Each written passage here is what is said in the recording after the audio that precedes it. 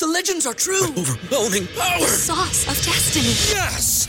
The most legendary sauce has arrived as McDonald's transforms into the anime world of WickDonald's. The greatest flavors unite in all new savory chili McDonald's sauce to make your 10-piece Wick Nuggets, fries, and Sprite ultra-powerful. Unlock manga comics with every meal and sit down for a new anime short every week only at WickDonald's. Ba-da-ba-ba-ba, go! At participating McDonald's for a limited time while supplies last. What's so special about Hero Bread's soft, fluffy, and delicious breads, buns, and tortillas? Hero Bread serves up 0 to 1 grams of net carbs, 5 to 11 grams of protein, and high fiber in every delicious serving. Made with natural ingredients, Hero Bread supports gut health, promotes weight management, and helps maintain blood sugar. Hero also drops other limited edition ultra-low net carb goodies like rich, flaky croissants and buttery brioche slider rolls. Head to hero.co to shop today.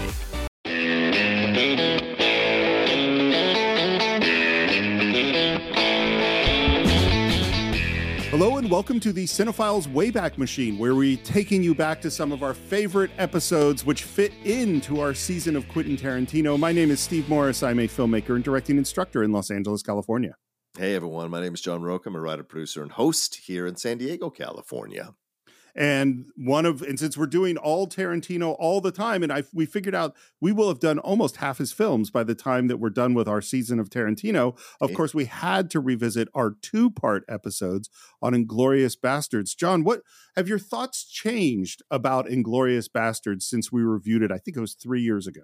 I think one of the craziest things is that Sam Levine became a part of my life. A guy in Inglourious Basterds through the Schmodown, you know, a guy who's a great champion, a great lover of film and trivia.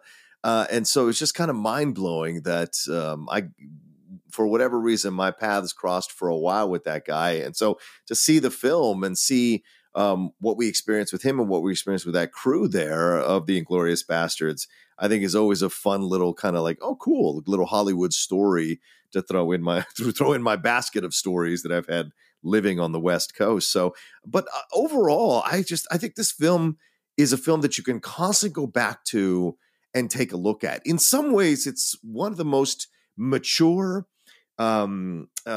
rich, driven, levels deep movie that you can get from Quentin Tarantino, and that other times it defaults to the easier jokes or the ridiculousness, like when they kill Hitler and all of that, which is almost comical, where they have the bullets spraying through his head, that dummy head on the ground, that risks becoming parody. It's a fascinating mixture of things here because Tarantino really dials up the tension and the drama with the Christoph Waltz character and that opening scene alone, which is maybe one of the top 10, 20 greatest opening scenes of any movie ever. And then that scene when he's sitting around the table with the girl who has survived years later, talking about the cream on the dessert and all of that. And then, of course, the horrible rape scene or almost rape scene that happens with Daniel Bruhl in the film projector room and how that affects Melanie Laurent. And then the viciousness of carving the Nazi symbol on Christoph Waltz's head at the end of the movie, which a lot of people would probably have loved to be able to do to any Nazi, so that we always see them coming a mile away. So much of this film has a darkness and a real deep seriousness to it that we hadn't quite seen from Tarantino up to this point, and yet he still has those Tarantino things within him that makes the stuff a little funny or a little like you feel shameful laughing at it. So it's a very interesting film that stands out in unique ways amongst all the Tarantino films. I couldn't agree more. And it's so funny because now when we first did this episode, I hadn't done all this research on Tarantino. You and I had not immersed ourselves for months into Tarantino. And so I have a whole bunch of thoughts about this movie now that I don't think it occurred to me. The first one is we always talk about Tarantino and his connection to blaxploitation films and 70s films and spaghetti westerns and things like that. This film, I don't think we've thought enough or talked enough about his connection to Alfred Hitchcock, because what he really does and what really starts to happen, I think, in this film, as opposed to the earlier films, is that he's really using what I will call Hitchcockian suspense. And that opening scene that you're talking about, as well as the scene in the basement bar, it's all about internal tension. There's no specific threats of violence. They're just people talking, and the pace is very slow. It's not fast paced like earlier Tarantino stuff. You're We're right. going to talk really slowly, and it just builds and builds and builds. And it's funny too. It's like, well, look, we always knew that Tarantino could write great dialogue. That was evident from his very first film. But what we didn't know, like the great dialogue of the Like a Virgin speech, or, you know, stuff like that, or the Royale with Cheese, where it's really fun and it's funny and it's interesting, and we've never heard people talk like that before. That's not the same thing as the scene of a Nazi hunting Jews and pushing this person who he knows is hiding them. That's a whole other kind of writing. And so, and it is funny, like, you know, the mix of tones, as I've said many times, it doesn't work for me as much, but everything that does work, and particularly Christoph Waltz's character and all the scenes with him in that scene in the basement, man, they work really, really well. Yeah, if nothing else, this film introduced Christoph Waltz to us, and we've gotten to see so many great performances from him. He's currently in a series on Amazon Prime or Prime Video called The Consultant, where he comes in and plays a creepy character who takes over a business as, quote, the consultant, and nobody knows if this guy's actually really hired by the corporation to take over or if this is a con man. So fascinating stuff. But of course, we're still knee deep in Django Unchained as we record this intro, and thoroughly enjoying what Christoph Waltz brings to that character. Oh yeah, which is a completely different character and someone who's on the side of right, as opposed to the evilness that he has in this movie. Well, but in both cases, he brings this strange joy. Yes. And the joy in Django makes me feel joyful. And the joy of him as the Jew hunter in Inglourious Basterds scares the crap out of me. Yeah. You know? Yeah. And yet he's doing some of the same stuff. And I think there is a direct connection between Django and Glorious, obviously. They're both period pieces. They're both retellings of, because there is a movie called Inglourious Basterds. Yeah. They're both his slant on, in one case, the Western, in the other case, the World War II commando movie. Like they're both him twisting those things. They're both revenge stories. Yeah. I think there's a real connection there. I think you could see the path of the movies he's going to make in the future, starting with Inglourious, I would say. I agree. So without further ado, we'll take you back 3 years, not just 3 years, but actually 80 years back to the world of World War II, Quentin Tarantino's very specific world of World War II, for our two-part exploration of Inglourious Basterds. John, I can't tell you how excited I am about the Cinephile's new sponsor, an absolutely incredible game, Marvel Strike Force. Now, anyone who's listened to the show knows that I've been reading comic books since I was 5 years old, and this is like a comic book fan's dream come true. You could create a mobile squad and play as your favorite Marvel characters. I mean, everyone is there. The Punisher, Vision, Black Panther, Cap, or even my favorite Marvel character of all time, Daredevil. Your goal is to power up those characters, unlock gear, and use them to compete in player versus player mode, alliance mode, and real-time arena. Yes, Stephen, as we speak, they are enjoying their 6-year anniversary. 6 years, wow. And you know what that means? Free stuff just for signing up via their unique link in the description. The anniversary consists of weekly events and bonuses. If you complete each event, you can receive special rewards and skins. Completing every single mission throughout the entire anniversary will result in an even more special reward. Make sure to log in each day and each week to take advantage of all the new characters that are being released specifically for this event. This will be Marvel Strike Force's most generous event to date, so don't miss out, y'all. Check out that unique promo code, and for every new user, please follow our link in the description and use the promo code MAXPOOL. Once again, thank you so much to Marvel Strike Force. We're very, very excited to have you sponsoring this episode. Say goodbye to your credit card rewards. Greedy corporate mega stores, led by Walmart and Target, are pushing for a law in Congress to take away your hard-earned cash back and travel points to line their pockets. The Durbin-Marshall credit card bill would enact harmful credit card routing mandates that would end credit card rewards as we know it. If you love your credit card rewards, tell your lawmakers, hands off my rewards. Tell them to oppose the Durbin-Marshall credit card bill. My name is Lieutenant Aldo Rain, and I'm putting together a special team, and I need me 8 soldiers. 8 Jewish American soldiers. Once we're in enemy territory, as a bushwhacking guerrilla army, we're going to be doing one thing and one thing only: killing Nazis.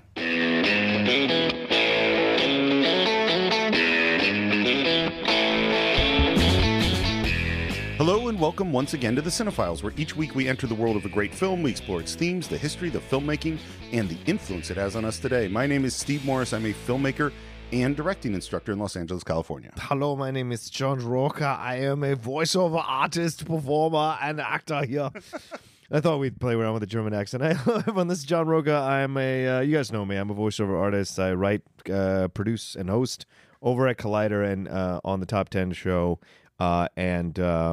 Boy, this is Steve and I were talking off mic before we started this podcast. This is going to be an interesting one for you all who have listened to us for such a long time. Sit back, relax, pour yourself a nice milk or brandy, and listen to us go through this movie. Well, this is a weird one because it is now 2019, and as we've done the last couple of years, and maybe we'll do for every year of the Cinephiles, is a new year means that we open up a whole new year 10 years ago. So 2009 is open to us, and we sent out a survey, and we had 10 movies on the survey. And by far, not even close, the winner was Inglourious Basterds, Quentin Tarantino, with 36% of the vote. Yeah. And the next closest one was Watchmen with 12% of the vote. I would love to tackle Watchmen whenever we get to that. Well, that's a whole other thing because that is, to me, the opus masterpiece of all comic book literature. Agreed. But I've only seen the movie once. Wow. I saw it in the theater, and that was it. Okay. So I encourage you to see the director's that's cut what I've heard. So I would love to do that. Yeah. But this one was, and as I was watching the votes come in, I was kind of nervous because the reality is I don't love this movie. Oh. I admire it. Once again, this is not your movie. Yeah. One of Steve's not your movies. Well, but this one in particular. Yeah. Okay. There are other movies that I have problems with this film. Okay. Like I have the most problems with this film of any film we've done since Armageddon. And how dare you? But the reality is, it's a different kind of problems, and we'll kind of go into them through the movie. But with Armageddon, I totally acknowledge that it is a fun, silly romp. I believe that when I was on the Top 10 show, it was in my list. Yes, because it is space movies. So, but this takes on like heavy, serious issues and handles in ways that make me uncomfortable. And so I have. Well, and I watched the film and I watched it again and I tried to do exactly the same level of research and study and thought that we do for every movie in the Cinephiles. But there are things where I go, that is brilliant, but I don't like how this makes me feel. I am uncomfortable with this film in some ways. Right. And looking at, critical response to it, it is a very divisive movie. Some people, like apparently at least 36% of our fans, absolutely love this film. Right. And some people don't. Well, that's what's so great about this show, Steve, is we can talk about it honestly and freely. We're not beholden to any studio or any director or writer or actor or star. We will talk about it openly, and I hope our fans are open-minded to listen to our points of view on it, both good and bad. And, of course, this is not only the number one pick for our 2009 films, but it is also a Patreon pick from Clay Williams, who's been helpful for us in all sorts of things. Yes, thank you, Clay. And Matt Correa. Oh, nice. And thank you, Matt. I'd like to hear why you guys picked this film. What's up, John and Steve? This is Matt from Miami, Florida. Inglourious Basterds is one of my favorite movies of all time. The acting tour de force that you get from Christoph Waltz, the beamed down but yet so powerful Melanie Laurent, and the unforgettable Lieutenant Aldo Raine portrayed by Brad Pitt are just some highlights from the movie that I love so much. But what really gets me to the edge of my seat every time I watch it are the quiet moments in between the bombastic ones. The scenes with Daniel Bruhl and Melanie Laurent when he actually seems likable while also being a vicious killing Nazi. And of course the underground bar scene, need I say more? And when Brad Pitt turns to the camera at the end of the film and says, "I think this might just be my masterpiece," in my opinion, that is Tarantino talking directly to the audience, and I agree with him 100%. Hey, John and Steve, this is Clay once again from Portland, Oregon. Inglourious Basterds is one of my favorite movies of all time. Quentin Tarantino is my favorite director of all time, so this movie has a special place in my heart for obvious reasons. I think there are so many memorable and quotable scenes, and it is one of the best written movies I have ever seen. The way that he builds tension through his dialogue is done so well, and it gives the movie two of its most memorable scenes. The beginning with Christoph Waltz in The Farmer, or in the bar scene with Michael Fassbender. It gives you this exhilarating feeling that I don't think many movies can truly do, where you feel anything could happen in any which way. Great. Loved it. Yeah. Do you remember how you first came to it? Yeah, definitely in the theater. I think it was with our crew of people, certainly to go see it. Excited to go see it. It's Tarantino back in the mid to late 2000s, 2010s, around that area when Tarantino was like God. So you went to go see everything he did. I remember being very excited about this. I remember hearing ahead of time, because I didn't see it opening weekend. I know I saw it like a week after, that Christoph Waltz was the thing to see in this movie. Like everybody talked about it. Everybody talked about it. And when you sit there and watch it, I remember coming out of the theater going, this is maybe some of the most incredibly well-written scenes that Tarantino has ever put on film. And yet I was a bit put off by the fantasy aspect of it all. Well, that's what happens at the end of the movie. That's the stuff we're going to get into. Yeah. I did not see it in the theater. I somehow missed it, and it was kind of in the era when my movie going in theaters was going down. Yeah. And so what ended up happening is I watched it sometime after Jax was born, so 2011-ish, and this became my regular, I never saw this in the theater. After everyone's gone to bed, I'll watch it. And I watched it probably in 3 or 4 sittings and late at night. You know, I didn't sit down and watch it all at once. Wow. And I had this, like, the opening scene, this is one of the greatest scenes on film. Absolutely. And then other scenes, I'm like, oh, I don't know how I feel about this. And then another scene, like, wow, this scene is amazing. And would go back and forth of watching it over those several nights, and then really tried to dig into it in the last week and a half of really studying and trying to get my head around what's happening here. Yeah. A little bit of pre-production. I don't have that much. Obviously, this is a movie at the Weinstein Company. We don't need to go into anything more about the Weinsteins. It's kind of been over that a bit. So Tarantino worked on this script for 10 years. Wow. Yeah. And he started it and stopped it and started it and stopped it. And he says that he really, when he finished this script finally, that he felt this was his masterpiece. That this was his, and it was interesting, it's his masterpiece and also an homage to The Dirty Dozen and to spaghetti westerns. You know, but he said this is the movie that, like, really he was most proud of when he finished the script. Of course, the most important person to cast was Brad Pitt, and they had wanted to work together for a while. And one thing I found out, Brad Pitt only books one movie ahead of time. So he's not scheduled 3 movies down the line. So it would just happen to be that when the money came in for Tarantino to do the movie, he happened to be free. Yeah. And they went, okay, and let's go forward. They shot the movie really quickly. They tried to shoot it in sequence. Which is really interesting. That is rare, though. Yeah, right? very rare and Big difficult. movies like this, yeah. And Tarantino, it seems like his style is to shoot and shoot and shoot and shoot and then stop. He doesn't want to spread things out. He doesn't want long shoots. He doesn't want to take a lot of time with stuff. He wants to go through it and do it. That seems to make sense with the way his personality is. We see him in interviews. Yep. John, would you like to start the film Inglourious Basterds? Let's do this thing. Okay. You know what's really weird is that Universal logo comes up, and it's an old Universal logo, but it's not. It's like a 70s, mid-70s Universal logo, which it seems to me that is where Quentin Tarantino is trapped. Oh, yeah. You know, like because this is a World War II movie made in 2008. But the logo he chooses is from the 70s. Yeah, it's when Lily and I were watching it last night before we recorded this podcast for today, and I turned to her after it was over and I said to her, he is perpetually stuck in the 70s. No matter where he sets his movies in time, they are always in the 70s. They always have a 70s vibe to them. And I kind of love that. It's what he does. It's what he does best. He knows it really well. People give Guy Ritchie shit for doing those films that are from like, those are like, British gangster films. Right. But in essence, the energy Tarantino brings to everything he does, no matter what sets, is 70s. And it's this particular, it's not the Conversation and Apocalypse Now 70s. It's not Network and, it's not that. It's Schlockhaus, blaxploitation, Grindhouse, like that kind of stuff, but with way more artistry to it. But a lot of artistry. Well, I think we talked about this when we did Reservoir Dogs. We talked about this when we did Pulp Fiction. Is what he's doing is sort of elevating, the platonic ideal of a certain kind of thing. Yes, and this is elevating The Dirty Dozen and elevating like the tough fighting, soldier kind of movie in his weird Tarantino way. This movie has chapter headings, and this is chapter 1. It's Once Upon a Time in Nazi-occupied France. It is 1941. Straightforward. Well, and this is Sergio Leone. Yeah. Once Upon a Time in the West. Yep. And the music that's playing, I think, is Morricone. Yes. Morricone. Who he wanted to have be the actual composer on the film, but he was busy on another gig. But he did pull several tracks from Morricone, which is what's in the film. And Tarantino has a great sense of music. Oh, yeah. One of the best. We're at a farmhouse. There's a guy chopping some wood. His daughters are, doing laundry and stuff. And we hear some cars pulling up, and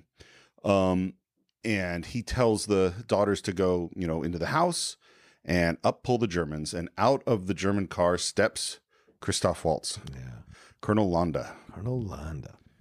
He is amazing in this film. Mm-hmm. And this is the thing. Yes, I have problems with this movie. But my problems with the movie is not the performance of Christoph Waltz. Yeah, it is a remarkable, amazing performance. Mm-hmm. We can tell right from the moment that the guy who's the dairy farmer sees this guy that something's up. Yeah. A sense of dread. Huge sense of dread. And he kind of washes his face and up walks Colonel Landa, and he is polite and pleasant. C'est un plaisir de vous rencontrer, Monsieur Lapadite. Je suis le colonel SS Hans Landa. This is subtitled in, this is French that's been subtitled. Mm-hmm. One of the crazy things about this movie is I think it's only about a third of the film is in English. Yeah. The vast majority is subtitled, which made it really, really hard for me.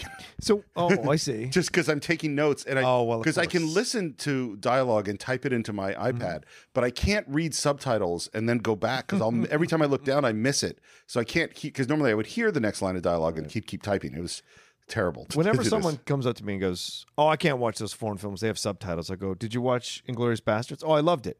Case closed. Yeah. I mean, it is. It's about subject matter. It's not about subtitles. Oh, totally. Yeah. Well, or maybe they're just functionally illiterate.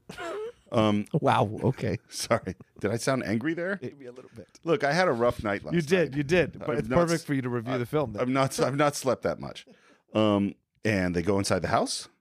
There's some introductions, and he graciously kisses one of the daughter's hands and says, each one's more lovely than the last. And the dairy farmer says, get him some wine. And he goes, no, you're a dairy farmer. I would like to sample your milk. Mm-hmm. The milk is weird. Yeah. It is weird.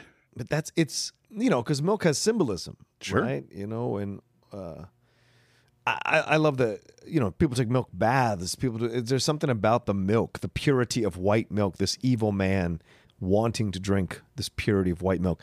White milk is also like what people describe they describe the young skin is nubile. It's milky, right? That kind of thing. You got these young daughters standing there. You got these other girls that we're going to find out in just a minute are under the floorboards who he's been harboring. So you have all of this kind of coming together. Plus he's taking of his milk, is taking of his purchase of what he's done on that farm. And it's just, all of it is like, it's weirdly emasculating what he's doing to him. Well, and it seems that all of what Landa wants to do is to make him uncomfortable. Yes. He knows that this guy knows that he's here looking for Jews that are being hidden from the Nazis. Yes. And so rather than just going hey, I'm here to look for Jews being hidden from the Nazis, he's extending every moment. And this is really interesting, I think, because we just did our month on Hitchcock. Yeah. Is that this is suspense. I think this is Tarantino's most Hitchcockian film. Ooh. Particularly this opening scene, because it's all about extending time. It's all about suspense. It's not about thrills. And everything goes really slowly, including they pour him the milk. And we really watch that milk get poured.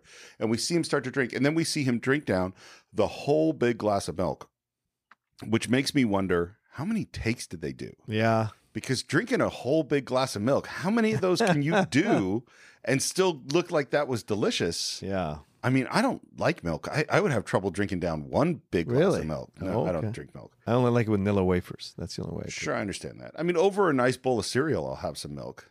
But yeah, drinking a glass of milk just sounds gross to me. Yeah.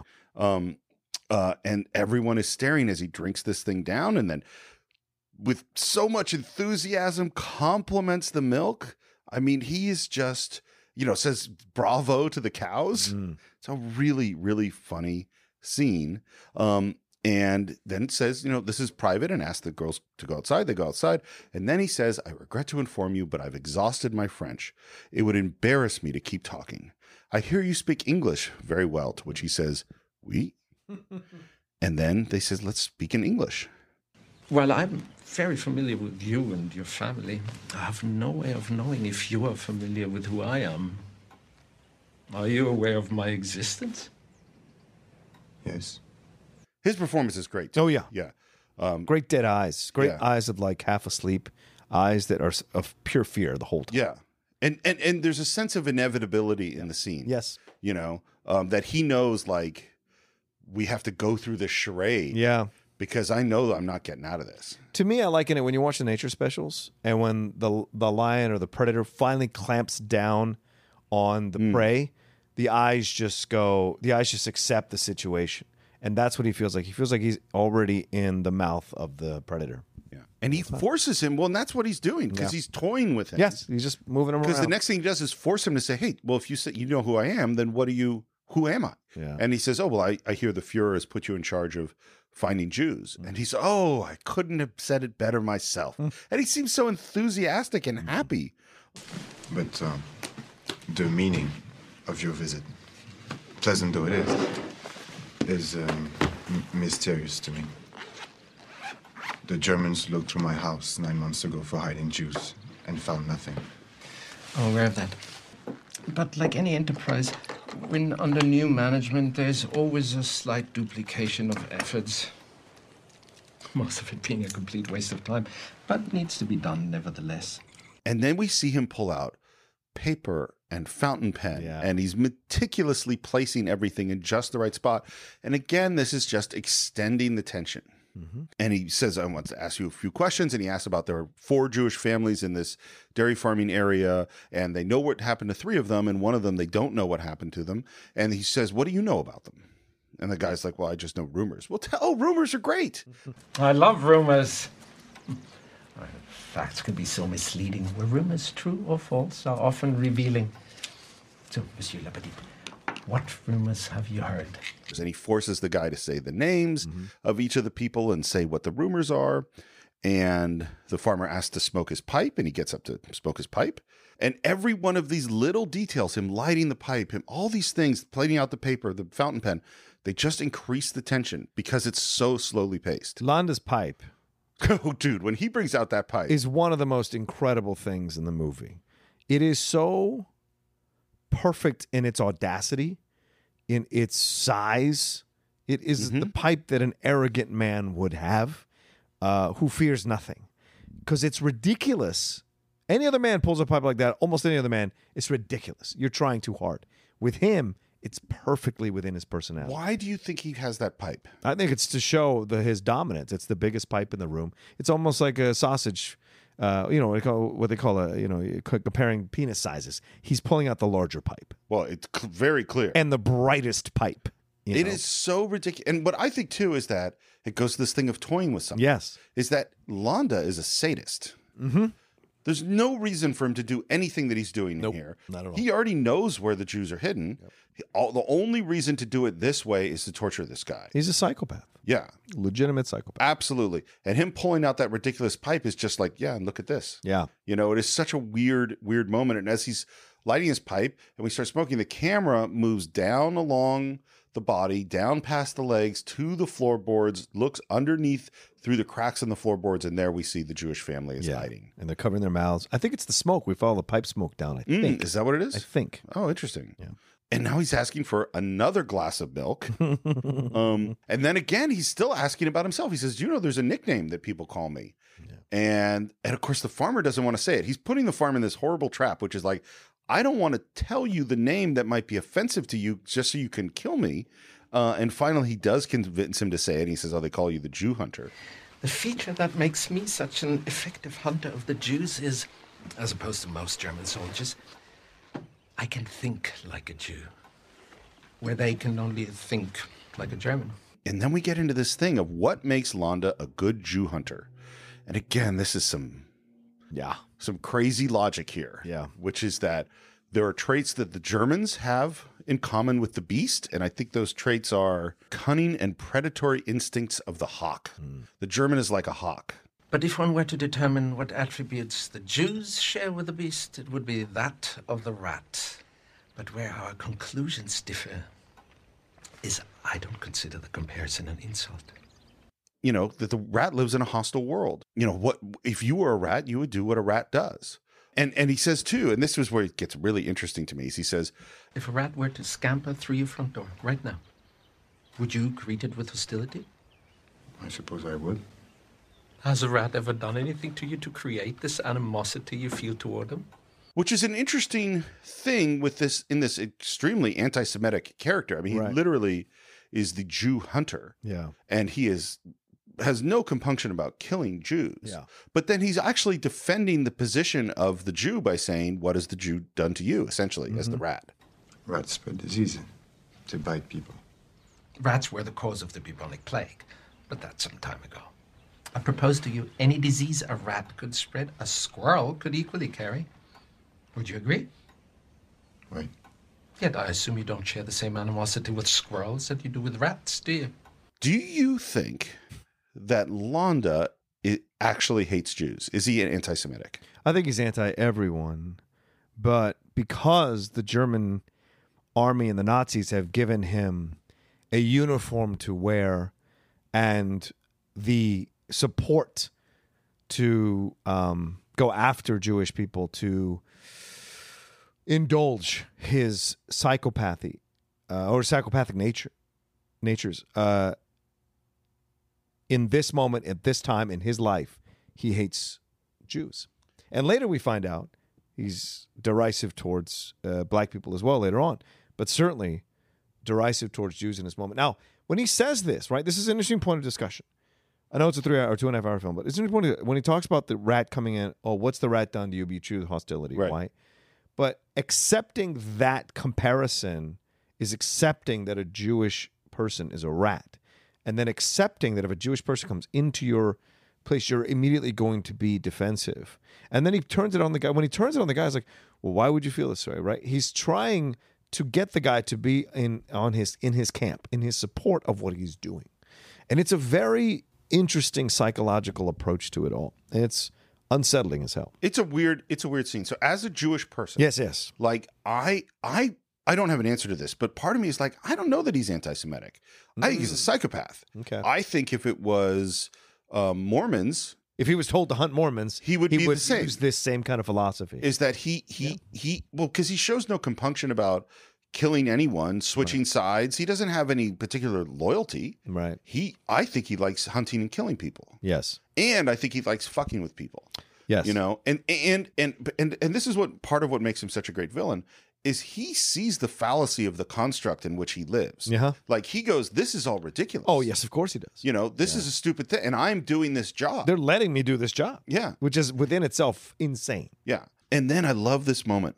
If a rat were to walk in here right now as I'm talking, would you greet it with a source of your delicious milk? Now, that's such an amazing moment because, first of all, it's what we've been talking about, which is your preconceived notions of the rat or the Jew have forced you to treat it differently than you would treat the squirrel, even though they're both rodents, you know. But what did he just drink? Yeah, He had a saucer of milk. Right. And he's the rat. I mean, he came in a person who was unquestionably a threat to him, who he knows is a threat. He did give the saucer of milk to. I find that really interesting. And the other thing he says is that this is the problem with why the Germans have trouble finding the Jews, because they think like a hawk, whereas I can think like a Jew. Which, you know, again, I'm a Jewish man. Right. We're talking about the Holocaust here. This is as big and important a thing. And so, like, there's a weird sort of... And this is the beginning, right, Steve?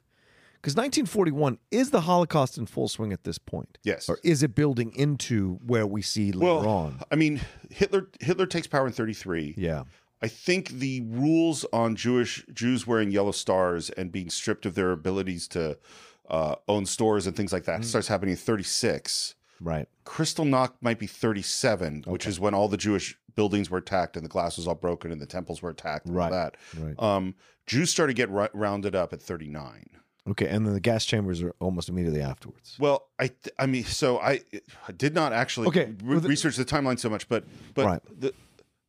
It's a hard topic to talk about. But sure, they got better. Yeah. Okay. So initially, when they started killing Jews, they had firing squads, right, and that wasn't very efficient because bullets are expensive. This is literally the conversation that is happening in the German high command: is we can't waste a bullet on a Jew, and so it became how do we more efficiently kill them? And it's 42, 43 when the really big concentration camps of Dachau and Auschwitz and Birkenau and all those places really start built with the showers and the gas chambers and the mass graves and all that stuff. So that's coming. Yeah. I don't know when the first one of those kinds of camps was really built, but so this is the beginning. Do you think he's Jewish? Landa? Half Jewish? Have you ever thought of it? No. No. Do you think he is? Yes. Okay. It struck me as I was watching it this time. Because remember, Hitler was half Jewish. There's a rumor that he might have been. The rumor might have been quarter Jewish. Yeah, quarter Jewish. So wouldn't this be interesting? This is why he can really supposedly hunt Jewish people, is because he's feels an affinity for them. He knows them. He senses them. Things of that nature. I don't know. But it occurred to me last night, wouldn't this be interesting if he was actually half Jewish? And then it puts a whole other element to this film. A self-hatred. Yeah, it's what's so here's why I don't think that, and of course you could be right. Is that I don't think there's any self-hatred in this guy at all. I think this guy is so pleased with himself all the time. Yeah, he is. I mean, because he's a fucking sociopath, and he is having a ball. Yeah, that fucking with this guy is great. Strangling a woman is great. But totally turning on everybody that he's the more fucked up things he does, the happier he seems to be. Yeah. Like I don't see him as a person with divided loyalties or repressing, but of course we don't know. Right. And then we get to this point where he goes, listen, my job obviously is to bring in the soldiers and search this whole place. And we both know that I'm going to find irregularities. That is unless you have something to tell me that makes the conducting of a search unnecessary. I might add also that any information that makes the performance of my duty easier will not be met with punishment. Actually, quite the contrary. It will be met with reward. And you could see the reaction on this guy's face. Do you think that he knew from the moment he saw Landa that he was going to give up the Jews? Yes. I know from the moment he saw Landa, no.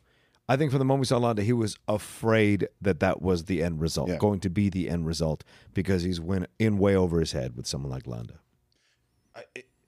And so that's what I think too. Yeah. I 100% agree. Is that, and there's this amazing expression of pain on his face, and the long pause, and he says, "You're sheltering enemies of the state, are you not?" And there's a pause, and very softly, with tears in his eyes, he says, "Yes." You're sheltering them underneath your floorboards, aren't you? Yes. So Landa knew the whole time where they were. Well, because the job is so easy to him, he has to create these scenarios in order to give him something to do. Some turn on in some way, really. And then he asks them to point to the areas where they're hiding. And this man crying points to where they are. The colonel stands up, and he stands there and points down with his pipe, and then says, and I think that then let's be really clear. Landa's a genius. Yeah. He is a brilliant man. And he says, well, since I haven't heard any disturbance, I assume they don't speak English. Yeah. Which makes sense. And then he says, okay, we're going to switch back to French, and I'm going to leave. And so they switch back to French, and he says, oh, thank you for your hospitality. And he walks out as the music is riding up, and then he gestures for his soldiers to come in. And kind of says, we won't be bothering your family anymore. Farewell. And the farmer says, adieu. And the soldiers open fire through the floorboards.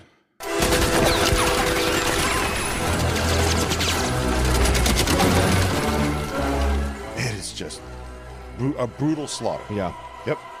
And a young woman runs out through like the window underneath the floorboards and starts running. And out comes Landa, lifts up his handgun, aims. She's a good distance away. That would be an amazing shot. We see her. She's covered in blood. She's sobbing, and he doesn't fire. And then he says, Au revoir, Shoshana! with a big grin on his head, on his face. Why does he let her go? Oh, because you can't shoot her from here. He's got dudes with a car. I mean, like a good point. But I think he lets her go because it's sporting. You know what I'm saying? It's sporting for him to let her go, so then he can find her later. Yeah, that's what I think too. Yeah, it's teasing it out. Here, go run. I'm gonna catch you later. I'll catch you later. I found you here. I'll find you again. That's what I think too. I think he likes this game. He loves being the Jew hunter. Mm-hmm. If he caught her, then that's one less Jew he can hunt. Yeah. Yeah. And by the way, I think this opening scene is 22, 23 minutes long. It's incredible. And this thing we're going to see throughout this film is really long scenes. Mm-hmm. And I'll tell you right now, will say two opposite things. Okay. One thing is, this is where I see it as a Hitchcockian film, his ability to pull out tension, his ability to give you suspense, his ability to plant information, like you see the eye looking through the floorboard, and your dread of that comes, and the fact that he extends the time with the pipe and the milk and all these conversations, laying out the paper and the pen does raise the tension. And I 100% think that is true. And if I were the editor on this film, I'd cut this shit down.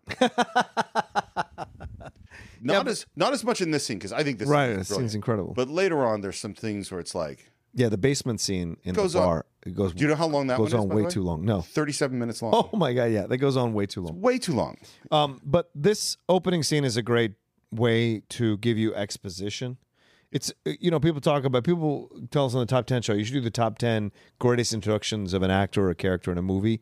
This is incredible. This is on the list. This is Christoph's, first movie. I don't know, because he was a TV actor. I think it's his first feature film ever. Is it? And he's incredible. And Tarantino found him.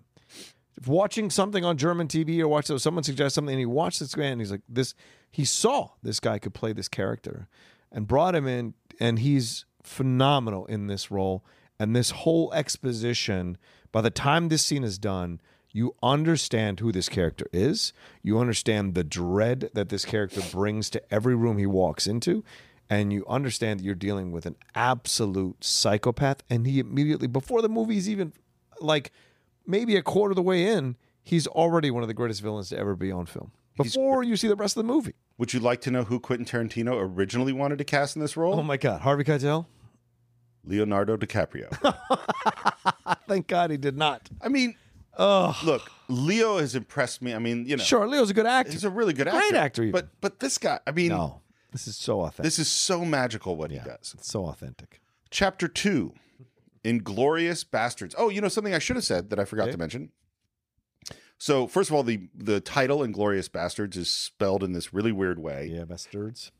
And there's the extra U in Inglourious, and that it is not really based on, but there's an Italian movie, which I think is 1978, which is called Inglourious Basterds.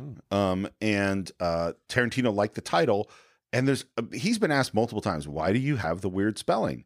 And he's given, this doesn't seem to be a right answer.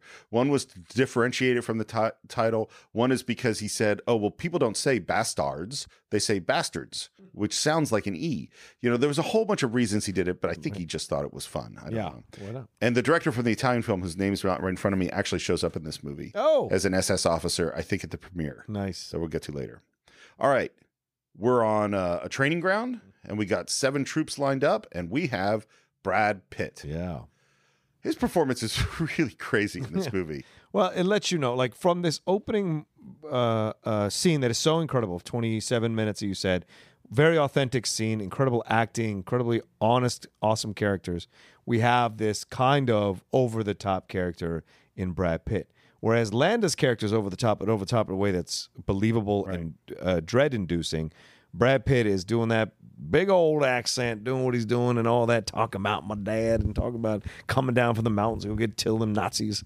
It's all very overly done. So you can decide for yourself, I believe, in this scene, whether you're in or you're out of this movie. Well, and it's really the scene after this is just where it really hits me. Yeah. So Brad Pitt, he is recruiting 8 Jewish American soldiers that he wants to go parachute behind enemy lines to kill Nazis. Yeah. And he makes a speech. Now, I'm the direct descendant of the mountain man Jim Bridger. That means I got a little engine in me. And our battle plan will be that of an Apache resistance. We will be cruel to the Germans. And through our cruelty, they will know who we are. And they will find the evidence of our cruelty and the disemboweled, dismembered, and disfigured bodies of their brothers we leave behind us. And the German won't be able to help themselves. But imagine the cruelty their brothers endured at our hands, and our boot heels, and the edge of our knives. And the German will be sickened by us, and the German will talk about us, and the German will fear us. And when the German closes their eyes at night, and they're tortured by their subconscious for the evil they have done, it will be with thoughts of us that they are tortured with. Sound good? Yes, sir! This is what I think you're right. This is where the movie turns for me, and I don't know how I feel. Yeah. And I think part of it is being Jewish and what being Jewish means to me, which is I'm not a vengeful person, and I believe really strongly in rules of laws and justice and things like that. And he is saying, you guys are all going to owe me 100 German scalps. He wants to run this because he's a descendant from Apaches, and he wants to run this like an Apache resistance, and to essentially scare the crap out of the Germans. Guerrilla warfare. It's basically, it is, but it's more than guerrilla. It's not just guerrilla warfare, But what do you think about this? Like, what's your feeling? Look, you're a peaceful person, but Israel has the Mossad. So, I mean, you know what I'm saying? I'm talking like this country has had to fight since its inception in 45 or 46, whenever it was officially became a country, amongst all these Arab countries right around it, constantly fighting for its survival. So it has to adapt certain warrior mentalities within its culture in order to remain where it is. And so this is another, to me, this is just another like window into some other Jewish people who want to fight, who want to be part of this, who want to get at, the Germans and kill the Germans for what they're doing to their people, which has been, I wonder if it had been filtered out or had leaked out by now, how they were rounding up the Jews, what they were doing to the Jews, that kind of thing. So you bring these people together. And Sam Levine, who is a friend of mine through the Schmodown, we talked about this movie, and Sam said that Tarantino purposely looked for people, Jewish kids that you wouldn't think would be these hard-ass big dudes, blah, blah, blah. He wanted regular-looking Jewish kids to play these, or teenagers or 20-year-olds to play these parts so that they didn't look like they were this imposing force. And you see that. It's all B.J. Novak couldn't scare, and Sam too at that time. Sam, so he's still cherub-faced in the movie. So you see all these things, and so to me, he's just getting them riled up to go and do battle. This is no different to a degree of what I experienced in basic training when they start to tell you the things you have to chant when you're using your weapon. What makes the blood grow, what makes the grass grow, blood, drill sergeant, blood. You're trained into that mindset. And so that's what Brad Pitt is doing. He's training them into this mindset that they're going to be this force and they're going to do this thing. If they don't want to be a part of it, I'm sure they'd be like, I don't want to be a part of this unit. But they want to be a part of this. I think my issue, and this is what we'll talk throughout, and much more when we get to the scene where we actually see what they're doing. Yeah. A lot of my problems with this film come from tone, is that how do we deal with what we're dealing with? So I don't have a problem with seeing a comedy about Nazis, the producers, to be or not to be. Oh, right. I mean, I grew up watching Hogan's Heroes. Sure. And like Mel Brooks said a thing is like because he got a lot of attacks in 1968 when he did The Producers. Yeah. Because that's only 13 years after the war has ended, or 23 years after the war has ended. And people are still like, you can't make jokes about this. Yeah. You're a Jewish director with a bunch of Jewish actors. How can you do this? And what he said is that the most powerful thing we can do to fight against these ideas is to make them look ridiculous. Yeah. So I don't have a problem with that. And I don't have a problem with Nazis being the boogeyman in our adventure films. So Raiders of the Lost Ark, one of my favorite movies, Nazis are the bad guys. I don't have a problem with that. What's hard with this movie is that opening scene is very serious and dramatic. Yeah. And then we're going to these sort of weird revenge fantasies that are hyper violent, where I didn't see it in the theaters, but I'm sure people were laughing and cheering and all sorts of stuff watching some of this stuff. I don't know if I remember that. I don't know if I remember that. There was laughing, obviously, because there are comedic moments in the movie, dark comedic moments in the movie. But cheering, I don't know if there was necessarily cheering. Because I don't know what Tarantino wants me to feel. I think that's sort of how because here's the thing. Yeah. I don't think that characters within a film all need to represent some kind of moral purity at all. There could be characters in the film that do things that are morally very questionable. Yeah. And there are lots of films we've talked about in the Cinephiles where characters are making choices and you felt unsure about, is this the right thing to do? What is the right thing to do here? Mm-hmm. So Ethan and the Searchers, or LA Confidential, just filled with all this moral, or another film that we haven't done, but maybe we will someday, is which deals with a lot of this stuff, is Steven Spielberg's Munich. Right. And that is clearly about Israelis going out to revenge themselves and kill the people that had committed the atrocities in the Munich Olympics. Yeah. But that movie is filled with moral ambiguity. Mm-hmm. You're not comfortable. You start out that movie going, let's go get those guys. Right. And by the end of that movie, you're going, I don't know how to feel about this. Are we okay with the methods we chose in order to get these? And the fact that film ends with the Twin Towers in the background. Yeah.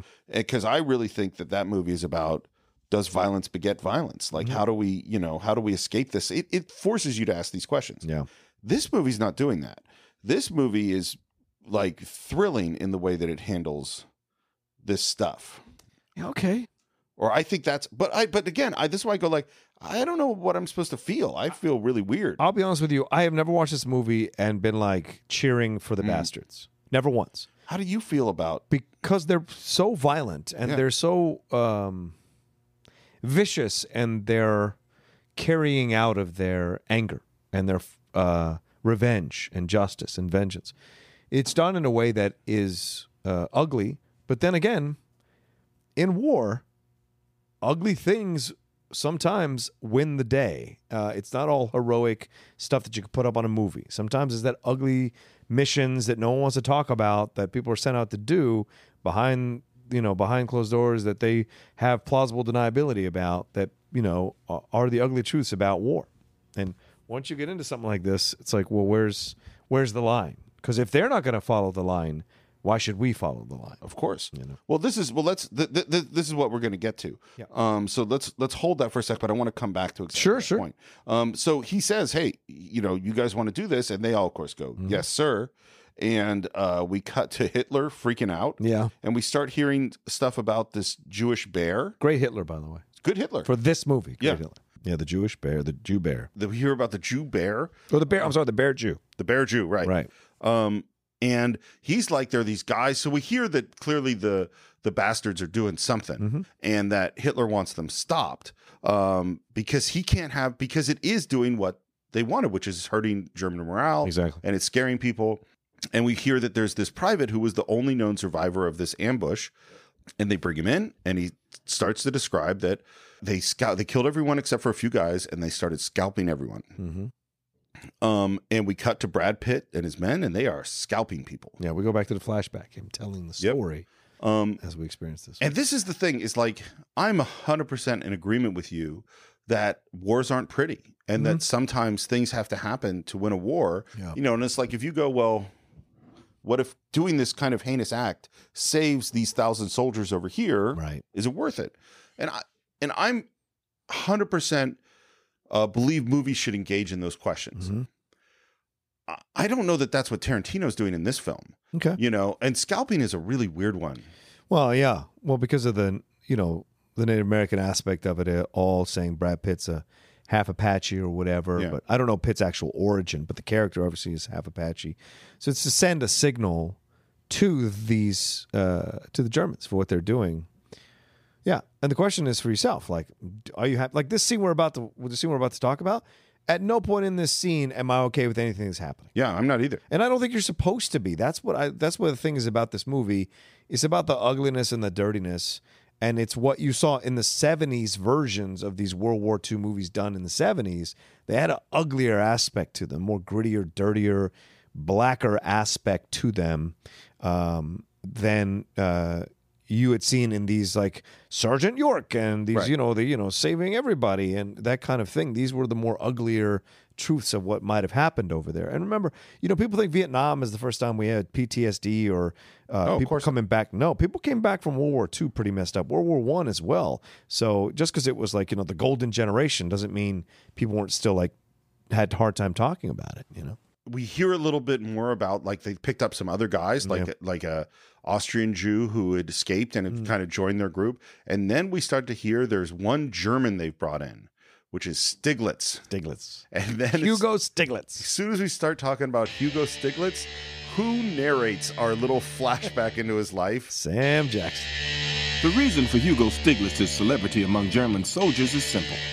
As a German enlisted man, he killed 13 Gestapo officers. Man, we've had a lot of Sam Jackson lately in small. Like, we just literally, our last film was Coming to America, which he showed up. And of course, Sam Jackson is a huge collaborator with Quentin Tarantino, and he does this narration of this guy who is a German soldier who went after the Nazis himself. And there's just brutal video of all the killing, including him like driving his hand into a dude's mouth or something. It just looks awful. And he got captured, and the Basterds heard about him, and they came to break him out. I love Brad Pitt's when he comes to talk to him, he goes, "Are you Hugo Stiglitz?" And the guy nods, and he says, "We're the Basterds. Have you heard of us?" Nod. And then he says, "We just want to say we're a big fan of your work. When it comes to killing Nazis,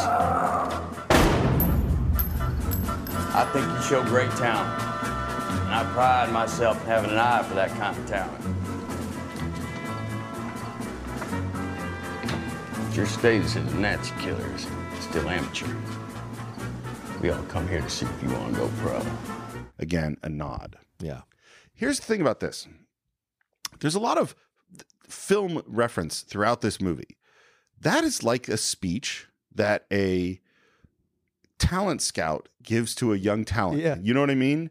We such a lot of talent, and I recognize talent, you know, or like a you got it, kid. A baseball scout or something like that. That's kind of how this sounds. Yep. And then we go back to this bridge where we've got these guys, and we're talking to a German sergeant. And he recognizes who they are, and he basically offers them two choices. Either you tell us exactly where all your German soldiers are stationed in this orchard that we want to go attack, numbers, armament, where they're positioned, or we're going to kill you. Right. And this German soldier is quite brave. And he says, "You can't expect me to give information that would put German lives in danger." To which Brad Pitt responds, Well, now, Warner, that's where you're wrong, because that's exactly what I expect. I need to know about Germans hiding in trees, and you need to tell me. And you need to tell me right now. I just take that finger of yours and point out on this here map where this party's being held. How many's it coming, and what they brought to play with. and the sergeant, with great dignity, I think, puts his hand to his heart and says, "I respectfully refuse, sir." And then you hear this bang. Hear that? Yes. It's Sergeant Donnie Donowitz. You might know him better by his nickname, the Bear Jew. Yes, he's heard of the Bear Jew. What did you hear? And it's funny because this is very similar to what we saw in the first scene where Londa says, "What have you heard about me?" And he says, "I hear this is a guy who beats German soldiers with a club." He bashes the brains in with a baseball bat, what he does. And Werner, I'm going to ask you one last goddamn time. If you still respectfully refuse, I'm calling the Bear Jew over. He's going to take that big bat of his, and he's going to beat your ass to death with it. And the sergeant says, "Fuck you and your Jew dogs." And all the Basterds are thrilled to hear this because they don't get to go see movies. This is the best entertainment they get. Yeah, that's what Pitt says. And we call off to Donnie Donowitz, and he says, "Guy's German here wants to die for country. Oblige him." And there is a long pause, and we hear the banging of the bat against the stone, and the camera pushes in on the German, and the music is building, and it pushes in on the black in the tunnel, and then it pushes back in on the German, and it just goes on forever. Yeah. You know, and it is good, but it goes on for me forever. And then out comes Donnie, the Bear Jew, Eli Roth. Want to know who was originally he wanted to cast? Oh, Ben Affleck? Adam Sandler. Oh, Jesus. That would not have worked. He was doing Funny People at the time. Oh, okay. So he couldn't do it. Right. Well, this is it's weird. And he comes out and points to like a medal on the guy's chest, and he says, "Aren't you bad for killing Jews? Bravery." And then he just beats him to death.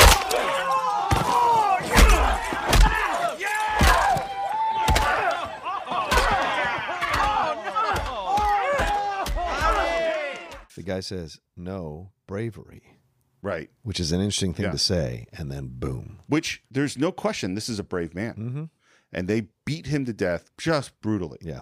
It's ugly. It's nasty. That's what I tell you. Like, there's no, no cheering here. This is ugly what they're doing. Well, but then Donnie cheers and all the bastards cheer. Right. They cheer. But I'm telling you, I don't think the audience is cheering for this as it's happening. Because we don't know what this German soldier has done. We don't know the German soldier's background. We don't know if that guy has actually killed Jews or done anything like that.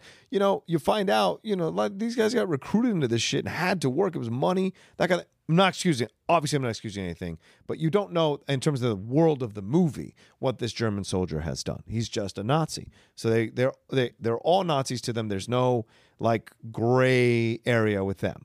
So for the bastards, I mean. So they're going to mete out their justice. What he does just is, once again, and I think that, Steve, you kind of accidentally stumbled upon this. The way to look at this movie is that both of these men are psychopaths in different ways. Londa and Brad Pitt's and Brad Pitt's character. Aldo. Aldo Ray. Aldo, which is a great reference to. But, you know, both of these men are psychopaths in different ways. And they mete out their justice in different, and they both enjoy dragging out their justice just as much as the other one. It depends on you how you feel about it, which way you want to go about it, right? Obviously, Landa is more of the villain of the piece, but the way Pitt is fighting him is at his level. Well, and that's interesting. This is or Ray is fighting him. I guess this is why I struggle with the movie. Is that I don't have a problem with violence on film. And like Pulp Fiction has a lot of violence. Sure. But Pulp Fiction isn't about anything important. You don't watch Pulp Fiction going, right, there's a deep message here. Yeah. In fact, it's really the opposite. Like a lot of Pulp Fiction is like, isn't it thrilling that we're playing in this area? And there's all sorts of violent thrills and funny thrills and all these twists and turns within the structure of that plot. That's fun. Right. But you don't go, oh, this means something. And because of the way this film, the way that opening scene plays, and then the way this scene plays, I go like, you know, I really want to go to Quentin Tarantino's like, what were you trying to say? Like, why? What was the point of this film? And I don't quite know what it is. Maybe there isn't a point. He was just having fun himself. Well, that's what I think it is. Yeah. I mean, honestly, that's what I think it is. Because I want to look up the word inglourious, right? It's not supposed to be a word that is a positive word to have. No. Glorious bastard, that would be something, right? Even bastard meaning fatherless children, right? Right. So the idea of an inglorious thing, what does it mean? Well, it means not glorious. Right. Well, it's an action or situation causing shame or a loss of honor. And that's essentially what they're doing, causing shame and a loss of honor to these people and what they're doing. Wait. Scalping them is the loss of honor. For the Germans. Right. That's what I'm saying. And the same thing is going on Landa's side. He is causing shame and loss of honor to whoever he Do comes the in bastards contact. have any honor? In my opinion, the honor that they're killing Nazis, yes, but the way they're going about it is breaking all the laws of the Geneva Convention. So right. What kind of... Do they have the full... Are they honorable people? Maybe not in their tactics, but certainly in their intention. Do you think that sergeant deserved to be beaten to death and then scalped? No. Neither do I. But I thought the sergeant certainly deserved to die. Why? Because it's war.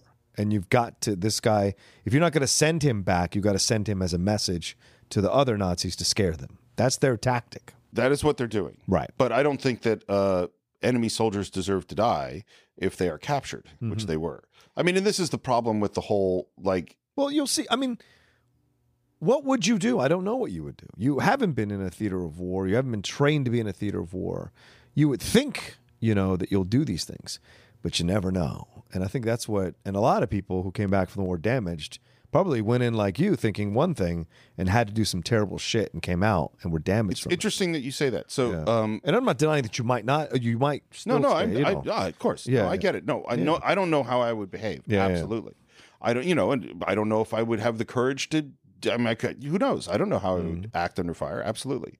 So there's actually is a group of Jewish special forces unit that parachuted behind enemy lines before D-Day. Oh, wow. And they were, and in fact, in this case, the captain, the leader of the group, was also Jewish. Fred Meyer was his name.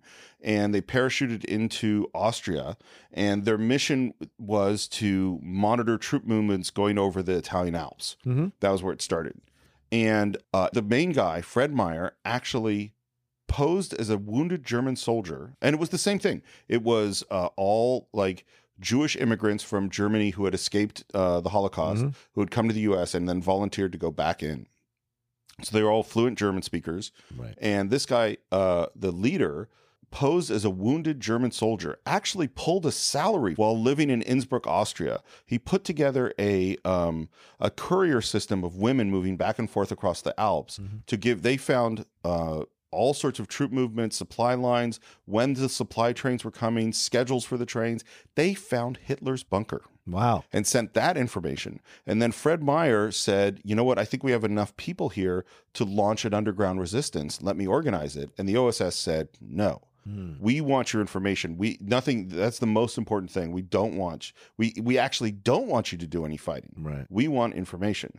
And I'll tell you more about his story a little later because he's a really interesting person. Sounds like it. I mean, you know, it's like the idea, certainly throughout history, there are times where someone said, let's scare the crap out of these people with our barbarity. That is definitely a tactic. It's not a tactic I like. Absolutely. Okay. And I really hate his Boston accent doing that. Eli Roth? Yeah, I just really hate. Not that I'm not saying it's unauthentic. I think he is from Boston. It's just I hate that he's just so overt about it. It's just so he's so on the nose. He says he modeled this character after a buddy of his from Boston. Yeah, sounds so about he right. was just doing that guy. Ted Wade Yard. And of course, the next person they say, when another guy gets shot, and they say, okay, why don't you come up? Do you want to point out where the stuff is? And the guy goes, it's here and here and here and here and here. So clearly the murder of the first guy definitely works. The tactics worked. And it's funny, there's a really weird bit of filmmaking that normally is a thing you would never do, which is, as he's pointing out, we have Brad Pitt, we have the guy translating from the German, and we have the German soldier, and we have the map. And rather than doing it in a wide shot or doing it in cuts where we see Brad Pitt, we see a cut of the map, we see the guy, is that it's one camera shot that's moving from guy to translator to Brad Pitt to map to translator to guy to Brad Pitt to map, which is something you generally don't do, but it actually works really well here. And then we go back to Hitler, and he asks, how did they survive? And he says, oh, well, they let me go. Now, when you report what happened here, you can't tell them you told us what you told us. They'll shoot you. They're gonna want to know why you so special we let you live. So tell them, we let you live so you could spread the word through the ranks what's gonna happen to every Nazi we find. And now we're back to Hitler, who's saying, don't tell anybody what you saw. And then we ask if they marked you. Yeah, yes. And he says, yes. And now we're back. Like the other survivors. Yeah. So this has happened for quite This has happened before. Yeah. We go back to Brad Pitt, and he asks what he's going to do when he gets home. And he's like, oh, I'm going to go hug my mother. Will you take off the uniform? And he says he's going to burn the uniform. Right. And Brad says, that's what we thought. We don't like that. See, we like our Nazis in uniforms. That way you can spot them, just like that. But you take off that uniform, ain't nobody gonna know you's a Nazi. And that don't sit well with us. So I'm gonna give you a little something you can't take off. And there's back to Hitler, and he's taken off his hat, and we see that swastika-shaped scar on his forehead. And then we're back to a low angle looking up at Brad Pitt, and I forget who the other bastard is. Oh, I think it's Eli Roth. Yeah, it's Eli Roth. You know, Lieutenant, you're pretty good at that. Well, you get to Carnegie Hall, don't you? Practice.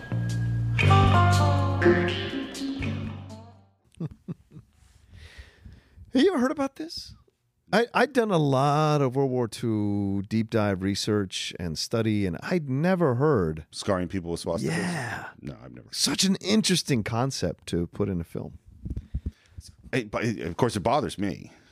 It does. Of course it does. That does.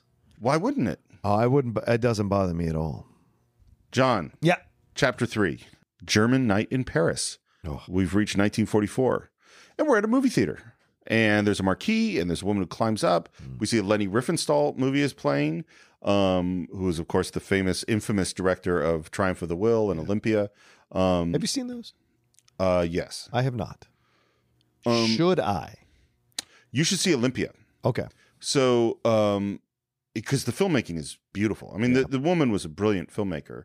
And Olympia, here's what I would do, is go on YouTube and do a search for Leni Riefenstahl Olympia and watch the diving sequence or watch some of it is, as a sports lover, it is some of the best early filming of sports in an artistic way that you would really appreciate. Okay. Whether or not you want to watch the whole movie, I mean, and Triumph of the Will, or Triumph of the Spirit. No, Triumph of the Will. Triumph of the Will. Yeah, I don't know. It's really hard. It's like Birth of a Nation. I'm good not seeing it. I don't want to say it's worse than Birth of a Nation. That's a tough competition. Okay. Here's the either way, I don't want to see either one of those. That's like you.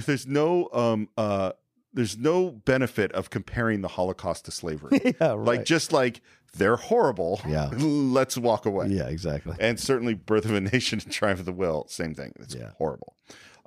Anyway, she's changing the title on the marquee, and we see that this is Shoshana Dreyfus, the girl that ran away from Londa. This is 4 years after the massacre of her family, and a soldier walks up, whose actor's name I don't have in here. Oh, Daniel Bruhl. Okay. A very young Daniel Bruhl. So Daniel Bruhl walks up, and he wants to talk movies with her because he's a big movie fan.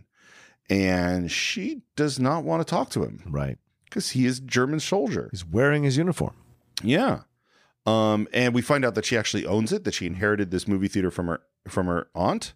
And he keeps trying to talk movies. And finally, she climbs down that ladder. She doesn't even finish doing the title, wants to head inside. And he asks an interesting question, which he's like, well, if you hate the Germans and hate Leni Riefenstahl, why do you have her name up on the marquee?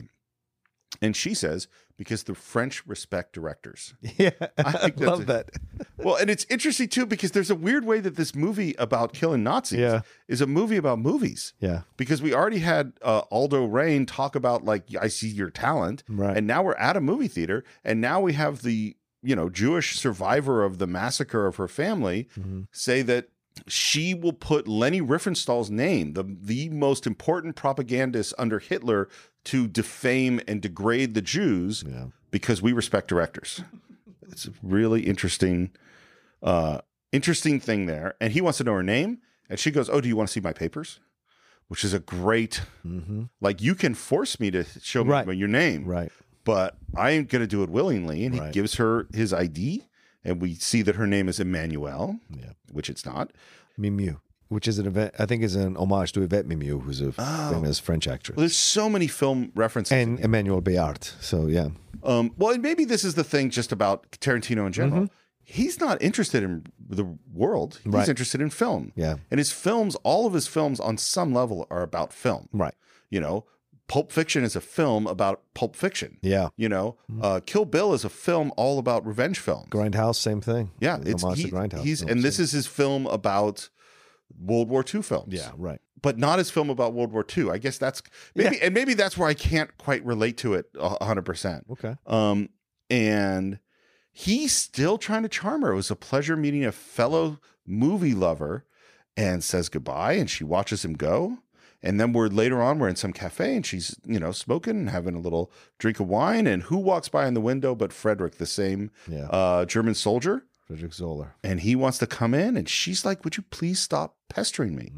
And he is so, let me ask you this question. How do you feel about him at this point in the film? He's persistent, but also disrespectful. She's made it very clear that she does not want him around, right? She's not being coy about it. No, she's not being playfully flirty about it. And particularly considering that she's a French woman and he's a German soldier. Exactly. She's been pretty strong with him. And, she's in a situation, he's the power. No matter what her resistance is, she is in a submissive position just by the fact that they are in occupied France. And says what she says to him, go find some girl who's Vichy. Go find some Vichy girl. And she tries to be very clear with him, like, stop being a child. Don't be a child. You know the reasons why, you know the situation, blah, blah, blah. So she's very clear with him. He's persistent. But what do you think? So I'll just say what I think. Yeah. Is that what's interesting about it, I think at this moment in the movie, you kind of like and believe him. I don't. He's wearing a Nazi uniform. I think he's wearing a Nazi uniform. For me, immediately, I don't trust him, and especially because the way Landa has been laid out, this is my mentality as I watch any person wearing a Nazi uniform who's trying to be nice initially. I want to get something from this, and later on, we see. There's no question that he is a horrible person.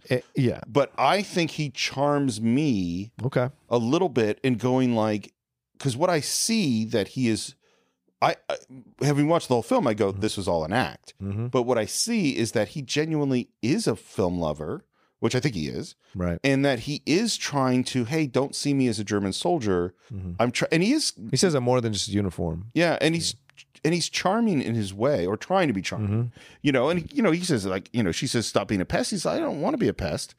And then a German officer shows up and he immediately slaps to attention and salutes, but the officer seems more excited about seeing him and shakes his hand. There's a big smile. And she's looking at this going, what is going on? Asks, who is he? And his response is, oh, I thought you thought I was just a uniform. Mm-hmm. And then she goes, well, maybe you're someone's son, like you're the son of a general or something like that. And then another German sees him and goes, oh my God, and runs up and talks to him. And the German and a girl comes in, they shake his hand, and she's watching, and there's this excited conversation in German. And then they ask for an autograph. Yeah. And the girl says you're so lucky to have this man as your boyfriend. Yeah. To be the girlfriend of a war hero. Yeah, of a war hero. Yeah. And they go away very proud of their autograph, and she's now, okay, you're a war hero. Yeah. And he explains, I was alone in a bell tower, walled off city, held off 300 enemy soldiers, and that he was a sniper. And she asked, how many did you kill? And this is just insane, these numbers. 68 the first day, 150 the second day, 32 the third day. Yeah. That is. But I don't know if he's telling the truth. I don't know either. 300 people, apparently. One guy. I don't know if he's telling the truth. And what's interesting too, and that they go on that, that they wanted to make a movie about him. He's going to be the German Sergeant York, who you mentioned before. Yeah, right. And it ends up that he talked to Goebbels, and Goebbels wanted him to play himself in the movie, which he did. And that Goebbels thinks the movie will make him the country's Van Johnson, which is it's all these weird movie references. Great reference. Yeah. The film is called Nation's Pride, and it's starring him. And he, again, in a self-deprecating way, goes like, I know it's comical. And she says, good luck with your movie. I hope it goes well for you and Joseph. And she is gone. Yep. She walks out. What's weird to me is this is another, because this is really Audie Murphy in a weird way. Mm-hmm. And the Audie Murphy, for those of you who don't know, is the most decorated American in the history of the country. Mm-hmm. Not just the Congressional Medal of Honor, but it's a ton of awards. And he became a movie star. And he played himself in the movie, The Audie Murphy Story. Yeah. And it's not these numbers, but he did defend a whole bunch of people single-handedly. It's an incredibly heroic story. Mm-hmm. The Audie Murphy Story is not a particularly great movie, no. But it is an amazing story. It's rare when the stars play themselves that it ever works. Yeah. The Babe Ruth story is terrible with Babe Ruth. Oh, yeah. The Muhammad Ali, the greatest, that's terrible. Terrible. Even the most recently, that one 15, 17 to Paris or whatever, he used the actual guys who attacked the terrorists. Terrible movie. I mean, there's a reason that actors are... Yes. Yeah. Yes. Okay. Occasionally there are people that are not actors that are good. Howard Stern in Private Parts proves that point. But it's rare. I have still a little memory of that movie. I remember actually surprisingly liking it. I know, me too. I liked it. We're back at the theater. She's finishing doing stuff on the marquee, and up comes a car, and a German officer gets out and calls her by her name and says, get in the car. Yeah. And she kind of goes, what's all this about? And they say, get your ass in the car, and she does. Yeah, man. I think they slap her ass. Yeah, he does. Too. He slaps her ass to get in there. And now we show up at this dinner, and there is Joseph Goebbels. Yeah. Who is the head of, Nazi propaganda. Mm-hmm. And he's sitting with his French translator and talking about Jesse Owens and, that America was built on Negro sweat. And there's a title comes up that says, Dr. Joseph Goebbels, the number 2 man in Hitler's Third Reich, which I don't think he is the number 2 man. I don't know who. Was it Goering? I thought Goering was more. Well, Goering's the military. Right. Yeah, anyway. And they bring in. Let's not quibble, Steve. Yeah, they're all bad people. And in comes Shoshana, and there's Frederick there, and he wasn't sure that she would accept his invitation. Yeah. So this is the first clue that something more nefarious is going on here, because he wasn't sure she would accept his invitation. Yep. So they send a harder-ass German, harder-ass Nazi. No, agreed. To get her to come. Agreed. And that's where you start to see there's cracks in Frederick's presentation of himself. It's funny, as more gets revealed about him, he's a genuinely scary dude. Yes. You know, and then she gets introduced to Goebbels, who reaches out to shake her hand. The way he shakes her hand is like his fingers are, it's just really creepy, like wiggly fingers. It's very, very gross. Like he's supposed to, which I like. Introduces his French interpreter, and then we immediately cut to the shot of her getting fucked from behind by Goebbels. Do you think, we got it. I don't know why he showed that scene. I get that Tarantino likes this. That's a Tarantino thing. Yeah. You know, that's just kind of, it's really, I think part of my feeling is that about, and I feel this about Hateful Eight too, which I like a lot of parts about Hateful Eight, is that Tarantino has gotten so much praise and has so much power that there aren't people saying, that's brilliant, let's cut that down. Yeah. You know, let's bring that in. Well, he doesn't have to. I know. People go to his movies. Yeah. No, but I think his movies would be better if someone did. Yeah. Julia Dreyfus plays the French interpreter. Julia Dreyfus, and Julia Louis-Dreyfus, for those listening. She was in Kill Bill. She's the girl that gets her arms cut off in Kill Bill in the first part at the end there, That's your favorite Tarantino, isn't it? Kill Bill? Yeah, both of them combined. Yeah. Not separated, combined. Yeah. Yeah, Kill Bill to me is like, there are sequences that I think are absolutely amazing. Mm-hmm. I don't like part 2 as much as part 1. Okay. And but I'm never not going to say that Tarantino's not a genius. I think he's a genius. Is Pulp or Reservoir your favorite? Reservoir, I think, is still my favorite. Yeah. I think because that movie is tight and just, it's so great beginning to end. And it's not, because this movie is self-indulgent, in my opinion. Inglourious Basterds. Inglourious Basterds. Okay. It just goes, there's times where it just goes on and on. And it's going on well, but it's like, we'll get to some of the ones that I think definitely could be cut down. We introduce a major from the Gestapo. And pulls out a chair. She sits down. They offer her champagne. And we get a little thing where Goebbels said, I can't even get to see my star. Like, everyone waits in line to meet me, but I have to wait in line to meet my star. Why is this? Like, I'm the guy who is the ear of the Fuhrer. Right. And now we get to this thing of there's a reason that they brought her here. Yeah. And the reason is that Frederick Zoller thinks that they should have the premiere in her movie theater. Right. Does he doing all of this just because he wants her? Yes. I think so too. Absolutely. And also I think he's enlisted Goebbels to be his wingman in a way. Essentially. By saying like, everyone stands in line to meet me. I had to stand in line to meet him because of you. He's smitten with you, blah, blah, blah. And it was supposed to be at the Ritz, and this place is smaller. It doesn't have as many luxury boxes. It doesn't have all the stuff that they would want. And then Zoller makes this big speech about, this is a good thing. It makes it more exclusive. People fighting to get seats. To hell with the French. This is a German night for Germans about you and me. And Goebbels kind of looks at him and is like going, man, I trained you too well. Yeah. I think, you're going to go into politics? I think I've created a monster. And they kind of go like, yeah, let's go see a private screening of a movie at the cinema. I have to go check it out. Right. And then just as they're talking about this, we hear, Landa, you're here. Landa, da sind Sie ja. And there's a music hit, and there's a reaction from her, and there is Christoph Waltz standing behind her. He looks down and kisses her hand. Her eyes are just... This is some great acting throughout this whole scene from Melanie Laurent. Yeah, I think she's great in this sequence. Yeah. And then all of them, they have to leave. They have to go somewhere. And she wants to get up and go. And he goes, no, sit down. I want to talk to you. Because he wants to talk to her. But he's apparently in charge of security for the theater. And he wants to talk to her about the security. And what's so interesting, as they're leaving and having conversations about security and all this stuff, the camera just stays on her. Yep. Which I think is a brilliant, brilliant bit of direction. Zoller questions Landa. Zoller says, she was already approved. What are you going to ask her about? And he says to him, that sounds suspiciously like an enlisted man questioning a colonel.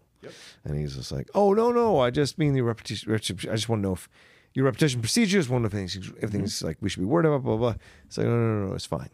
But like in that moment, once again, here's Zoller kind of feeling himself a little bit because of his status as a quote unquote war hero. Trying to throw his weight on a little bit, and Landa kind of cuts him off at the knees, and he has to like kind of backtrack. Yeah, it's an interesting moment. So we're going to go into a scene that in some ways is very much like the first scene. We see the same kind of moves. He asks her about strudel. He wants to get he can't have the strudel without the cream. Without the cream. He orders milk for her. Which is when he orders milk for her, do you think he knows who she is? I was literally that question. I was going to ask you the exact same question. So I've gone back and forth. Here's what I think. Yeah. I think the answer is yes. Ooh. But I have no idea why he's doing what he's doing. Right. Why is he what? Because in fact, so much of his behavior from this point forward in the film, I go, why is he doing this? What kind of a get is it though to get her? Like now, there's no status to it, right? She's here. She has a theater. Blah blah blah. What would it mean? It's easy. He has her under his. He can get her anytime he wants. Agreed. She's in plain sight. Yes. So this is his way of messing with her. And so as this goes along and the cream and everything like this, when he gets the cigarette officer the cigarette, when he douses his cigarette, puts out his cigarette on the strudel, which is symbolic in my opinion, or foreshadowing of what's going to happen later. And then it says, I have another question to ask you, and then just stares at her with menace. Right. And then doesn't ask anything. To see if she breaks. Yeah. I think he's testing her to see if she breaks. And then goes, I forgot it. Oh, well, must not have been that important. Incredible. Going back to the lioness playing with her prey. Yeah. Like, this is, he likes to, he like, or the cat that likes to play. Yeah. Like, he likes to play. That's what turns him on some level. So he likes, if he could have just walked in the first scene and shot the Jews through the floor. And it would have been over. That's not fun for him. Right. So I think him seeing that she doesn't break makes him go, oh, this is fun. And it is weird. This scene mirrors that first scene in so many ways. It does. The smoking, the cream, the slow pace, the bunch of questions, the extremely quiet person you're talking to who's trying not to break. It's all really, really similar. And the cutting, some of the, like even just the cut to the strudel, cut to her the cream, fork, the cream. Yeah. And all of those things, again, they build tension. I love it. Yeah.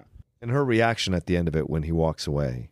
It's amazing. Fantastic. Yeah, it's great. I think it's a really, really, really good moment. Yeah. We're back at the movie theater and we see the Germans. They look around at the lobby. They talk about things they're going to do to spruce it up. There's some argument about film that I don't even know what they're talking about. Lillian Harvey. I don't know who that is. Don't say her name again. Yeah. We also have heard, by the way, that she has a African or black projectionist who she says, well, he's a Frenchman. Yeah. And they do not want him being the projectionist. This is in the scene between Landa and her that it comes up, yes. Yeah. And he says these kind of semi-derogatory things about him. Yeah. And then all the Germans leave, and she's left with Marcel, the projectionist, and it's sort of like, what the fuck are we supposed to do? Right. And she says, it looks like we're going to have a Nazi premiere. To which he responds, what the fuck are we supposed to do? Yeah. And she wants to talk to him about that. He says, what? And she says, filling the cinema with Nazi and burning it to the ground. Yeah. And I think he knew that this was already, I think he already knew this is what she would want to do. Marcel did. Yeah. Okay. And then we go and we talk about, well, we have all this nitrate film. It's hard to keep the place from burning to the ground anyway. I think we could do it ourselves on purpose if we wanted to. Yeah. And he calls, what I think I find most interesting, he calls her Shoshana. Yeah. So he knows. And then we go in back to Sam Jackson giving us a little important narration about the flammability of nitrate film. At that time, 35 millimeter nitrate film was so flammable that you couldn't even bring a reel onto a streetcar. Hey, you can't bring those there in a public vehicle. They're films, ain't they? Yes. Then they're flammable. Going off. Because nitrate film burns 3 times faster than paper. What movie does this make you think of? Oh, I don't know. What were we thinking? One of our earliest podcasts and one of your favorite films. Okay. Cinema Paradiso. Oh, I'm yes. not saying it makes you think of that, but that's immediately what it made me think of. That's right. He gets blinded by the film, right? Yeah. So And we find out they have a huge collection of nitrate film, which is super, super flammable. And she basically says that if I'm going to burn it down, which I am, well, you're going to help me because you love me and I love you, and you're the only person on earth that I can trust. Yeah. But that's not, and then they go, well, that's not all they're going to do. And she asks about their filmmaking equipment and their sound equipment. And he says, oh no, it all works great. And why? Because Marcel, my sweet, we are going to make a film just for the Nazis. Yeah. So now we have a movie that is about where one of the bad guys is the star of a movie. Mm-hmm. And that movie is going to be shown at a movie theater. And the weapon we're going to use to kill the Nazis is film. Yeah. And really using film as a weapon might be the ultimate Tarantino-esque plot device. I mean, we said before that this guy really isn't interested in real life. He's interested in film life, and his movies are really movies about movies. So of course, film is the weapon we're going to use to kill the Nazis. And in part 2, our team of Nazi hunters is going to be joined by, of course, a film critic and a German movie star. As always, you can subscribe to the Cinephiles on iTunes, on YouTube, Stitcher, Spotify, and a whole bunch of other places. Please leave reviews on iTunes. Leave your comments on YouTube. Visit us on our Facebook page. Just do a search for the Cinephiles. And you can support our show on patreon.com/the Cinephiles, where you can pick a movie or listen to our new Cinephile shorts. I think up there right now is our discussion of Steven Spielberg's comments about whether or not streaming services should be eligible for Oscars. It's a great conversation, and the only way to hear it is to become a supporter on Patreon. And of course, if you want to buy Inglourious Basterds or any other movie we've ever reviewed, take a visit to our website, cinephiles.net, pick up the film, and come back next week for part 2 of Inglourious Basterds.